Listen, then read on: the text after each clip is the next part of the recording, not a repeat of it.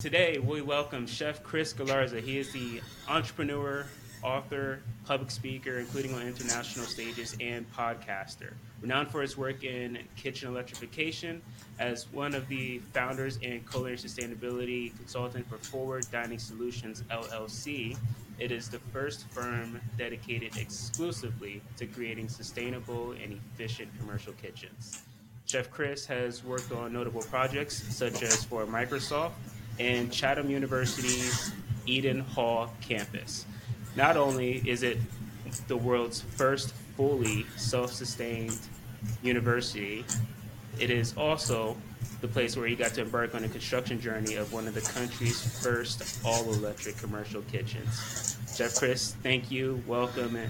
And so glad to have you here on this podcast episode with me. I feel like it's been forever since we last seen each other in culinary Yeah. school.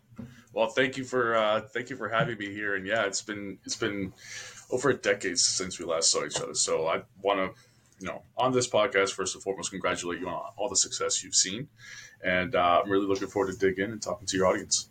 Thank you. I appreciate it.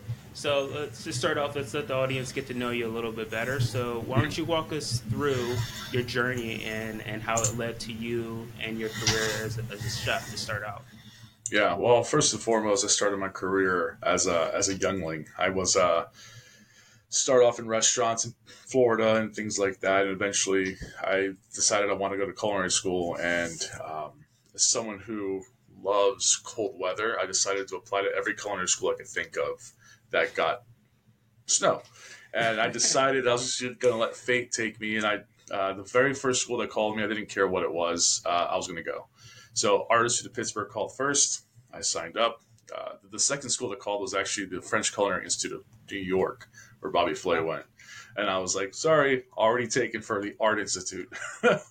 But it was an experience, and I got to work with a lot of great folks. From there, I went to the Greenbrier, where after I graduated with a bachelor's, I went to the Greenbrier, where I worked for certified master chefs and several culinary Olympians.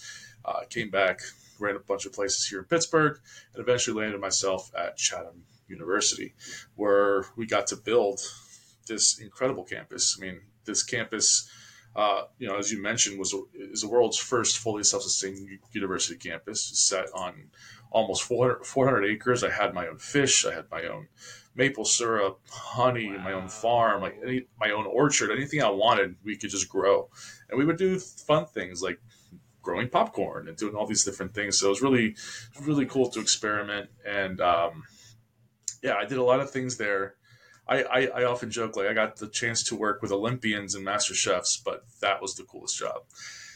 From Nice. there, how I got into consulting was simply I got a call from Microsoft, and they were thinking about making this transition, but they weren't quite sure. They had factions within their ranks that was saying, yes, we have to do this. Others that was saying, absolutely not. We can't possibly sustain that because you can't cook good food without gas and all these things.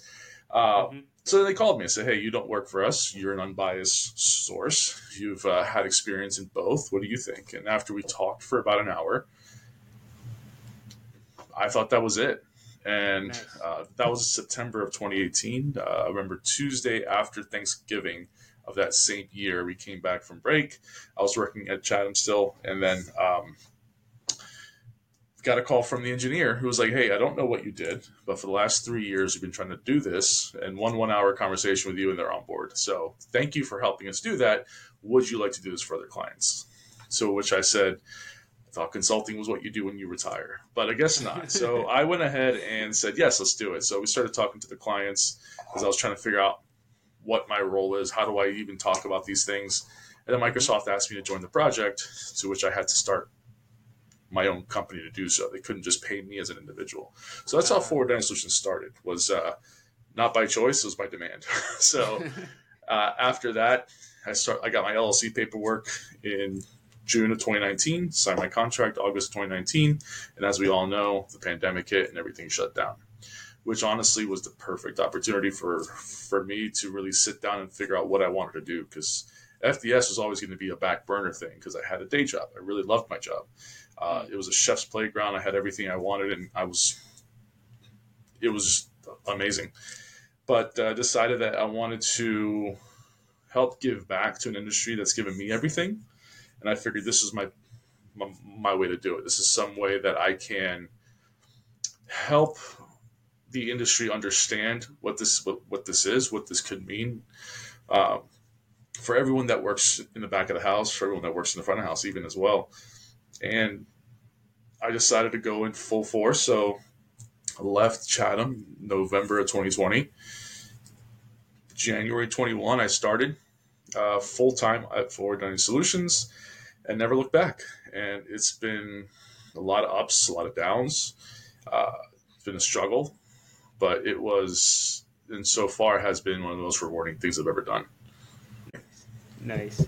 So, in terms of you becoming a consultant and opening the door with Forward Dining Solutions, that obviously brings you into the playground of kitchen electrification, Mm-hmm. and that's a hot topic today. And there's some people that are for it, some people that are against it. What would you give, first off, for those that are aspiring in the possibility of switching over from gas to electric? Yeah, that's a good question.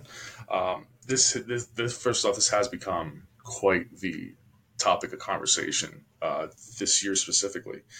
For those who are thinking about switching, just the cliff notes, what you would see immediately is your kitchen would be cooler, right? There was a Mm, study that was done by ASHRAE that tested over 100 different kitchens in all different manner of climate zones, and they found that kitchens are hot. Shocker. They found the only time a kitchen was comfortable is when they were prepping or cleaning. When you were mm, cooking, you couldn't do that. You couldn't be comfortable because there's no amount of exhaust that's going to help you exhaust out that radiant heat that's stuck in there. yep. So, in order to do that, is to eliminate the radiant sources of heat, i.e., electrification. So, your kitchen would get cooler. You'd notice that cleanup time would be less. You'd probably, on average, about 30 minutes. So, imagine the savings: 30 minutes per employee, per Mm, shift, per day, per week, per quarter. It's the savings adds up. It's easier to clean, so you don't need harmful degreasers to clean it. It's hot soapy water, and you're done. So you're seeing a reduction in the temperature of your space, which means you're saving on electricity because you're not running your air conditioner as hard. You're saving on labor. You're saving on chemical. You're saving on water consumption, and also you're able to increase your productivity because your throughput's going to be increased. Those analysis that saw that 70.9 pounds of food per hour was being what could be created with induction versus 38.6 pounds of food per hour with gas. So now wow. the productivity of your staff is increased. So they're comfortable, they're happier, they're out faster, and that means that you can reinvest all that back into your space, back into your employees, back into your business, and you can do a lot more. So it's really going to open up a world of possibilities because you are now able to really do a lot more with your business. Mm. So, I mean, this podcast is it's gearing towards college, university dining programs. But however, I Mm-hmm. was on a webinar that you were on here a couple weeks ago, and surprisingly, and kind of not surprising, even K through 12 schools are apparently really looking into the Oh yeah, possibility of going all electric. Tell yeah, me a little bit about that. yeah. So K through 12 has been, pardon the pun, has been remarkable to see the support that we've gotten from them. So we've done a bunch of webinars. Like last year, for example, we did 3 with the state of Pennsylvania. One was for nonprofits, one was for higher ed, and one was for K through 12. The nonprofit and higher ed probably had about 30 people show up. It's 2 each. That's great. The one with K through 12 was 130. So Wow. huge jump, and I think a lot of it has to do with the fact that people are realizing that uh, one, schools don't have a lot of money. So any opportunity they can to save money is going to be important for their operating budget. But Hmm. two is that they understand that children have a higher base rate of breathing, which is Mm. why they're more susceptible to, uh, you know, asthma and things like that. Yep. Uh, and two, they want to take care of the kids, right? So you are able to, by eliminating those sources, fossil fuels, you're able to reduce the not just the carbon emissions of your building, but you're also able to reduce the amount of NOx, the amount of carbon monoxide, sulfur dioxide, soot, smoke, all these things that are in the air. Hmm. And folks may think, yeah, but you got a big hood system on top. Like, how's that possibly going to work? if you can smell food aromas, Yeah. that just means that there's things that escaping that hood, correct?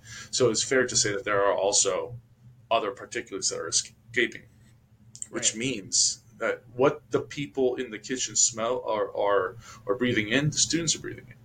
And there was a recent study done by the Albert Einstein School of Medicine last December, which we're coming up on a year on, um, that showed basically what they did was they took 50 years worth of medical studies, Hmm. uh, and saw that there was a population attributable fraction, which means that they can, with a reasonable uh, degree, conclude that 12.7% of children who have asthma today can attribute it to gas stoves.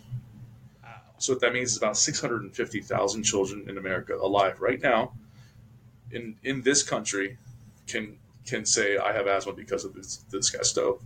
And a Baltimore study, I think, is in 2015, Hmm. showed that black and brown children, our communities, Hmm. are 8 times more likely to die from asthma. So it's no longer just hey, gas or electric, which is cool. No, this is an equity issue. This is a health issue. This is a big deal, especially in our K through 12 schools. Wow, that is powerful, powerful. And speaking from someone, I had really, really bad asthma growing up, and it is Really, definitely, yeah, it's no joke. Thank God, I've been able to grow out of it as an adult for the most part, other good for than you. exercise. I just used an inhaler before that, but it's not anything to play with. I just remember going through school, and all the teachers would try to help other students understand how those with asthma were feeling, and I can't remember, there was some kind of like move with your hands where they like try to make it someone that doesn't have asthma um, try to feel what someone with asthma feels when they're trying to Mm, breathe in and out. I got to look that up. It was some kind yeah, of trick that was easy to do, but it's definitely no joke, nothing to play I around mean with at that's all. honestly really powerful if you can show what someone else is feeling. Yeah. Like if you can impart that just instills empathy. That's amazing. I wish I was taught because my mom has asthma. I remember Yeah. watching her cook dinner like at Mm. night, and then just watching her struggle, and I'm like, what is she doing? Is everything okay? Because I don't know. I don't have Wow. asthma, but Yeah. now I know it's because of what she was breathing. Yeah. Exactly. Yeah, So, what's some of the biggest arguments that you're hearing against cooking with electric commercial kitchen equipment, and how would you yeah. combat some of those arguments? That's a great question. So I've gotten a lot of them. Like I've compiled a list actually that we put into the William J. Worthen Foundation's building decarbonization guide that we helped write. Hmm. And really, what it boils down to is that people are making up excuses as to why they shouldn't change. Right. So we put together like a myth busting section on that, and I've heard a lot of them. None of them are really based in reality. So there was, for example, people are saying you can't saute on induction because once you lift up the pan, it's not connected, therefore it can't possibly work. And that Mm. one I got from while working with a big tech company uh, that I had to explain to the chef who's a lot older than I, a lot more experienced, that once you lift up the pan from the flame doesn't follow the pan. Same principles apply. The pan is just hot. You Mm. saute, you put it back down. Right? Yeah. I've heard things that cooking speeds are exaggerated. But once we go through the figures and facts, we're able to kind of point and say, hey, with this gas stove, it's 30% efficient at best. So you're looking at 10,000 BTUs actually reaching the food. With this Mm. induction, you're looking at 15,000 BTUs reaching the food. So now we can see there's a lot more energy making it in. We can cook faster.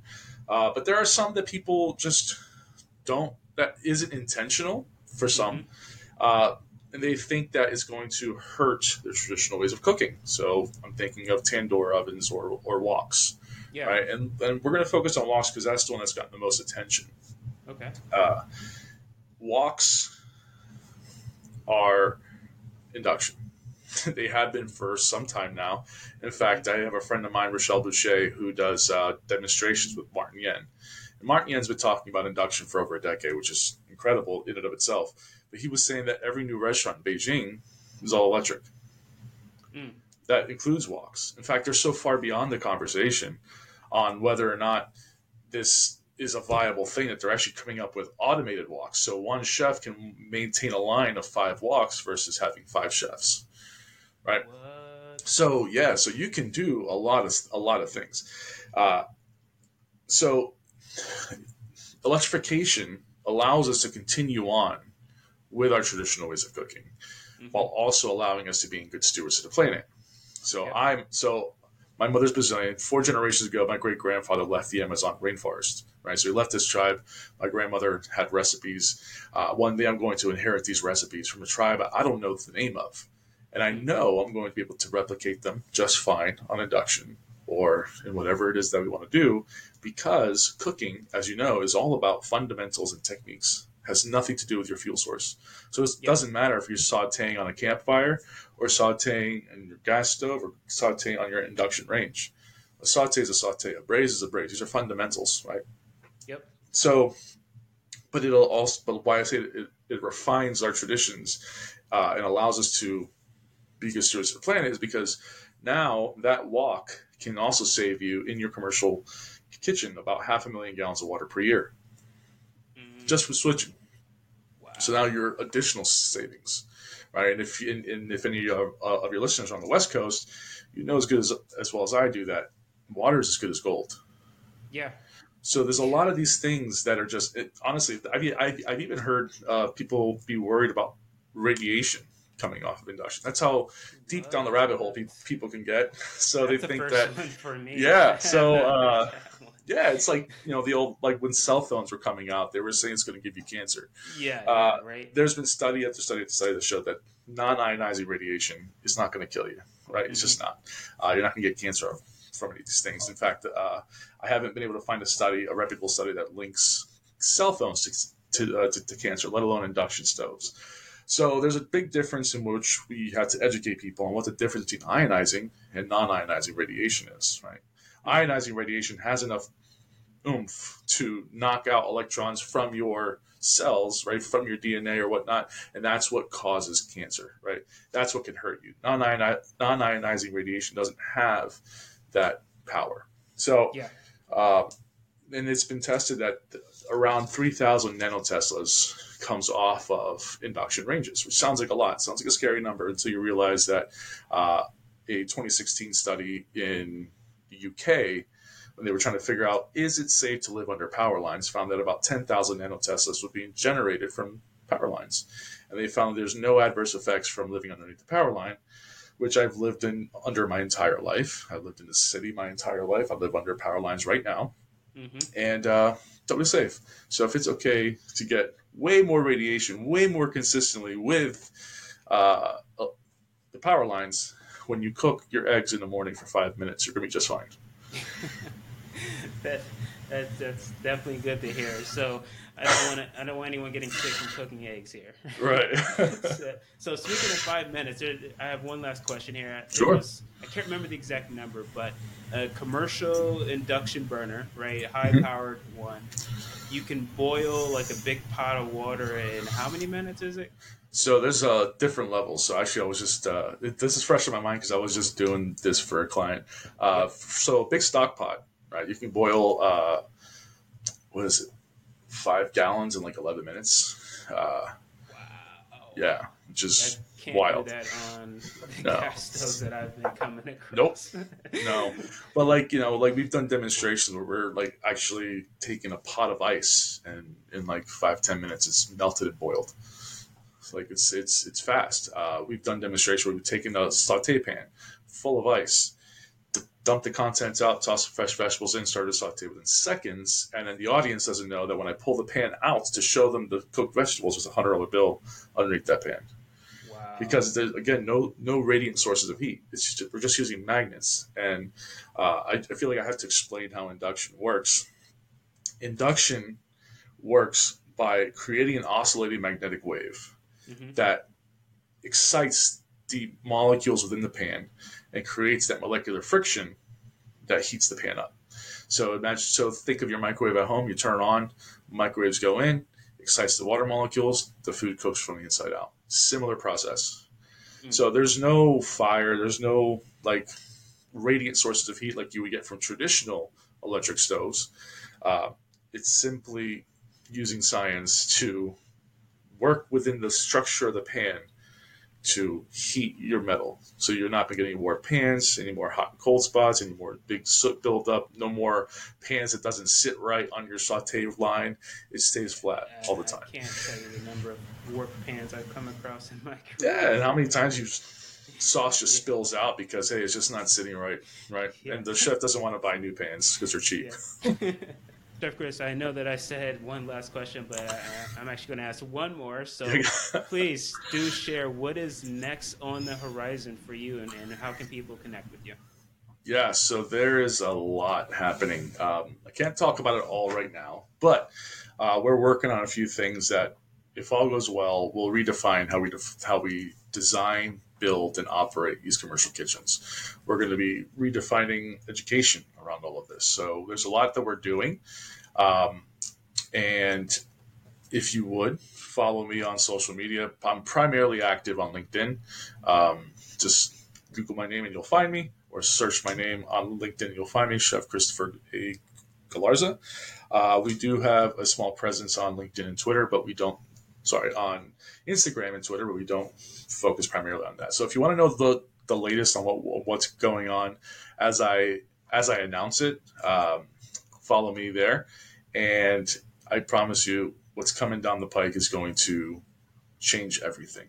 This is going to be big, and we're looking forward to having you all part of the journey. This has been great. So Remarkable Academic Foods, I say RAF for short, and I call everyone that's a part of it, no matter what capacity, including yourself. You're helping K-12, you're helping college universities. We are all what I call RAF ambassadors. So I thank you for joining on this podcast and helping RAF Nation throughout the nation here.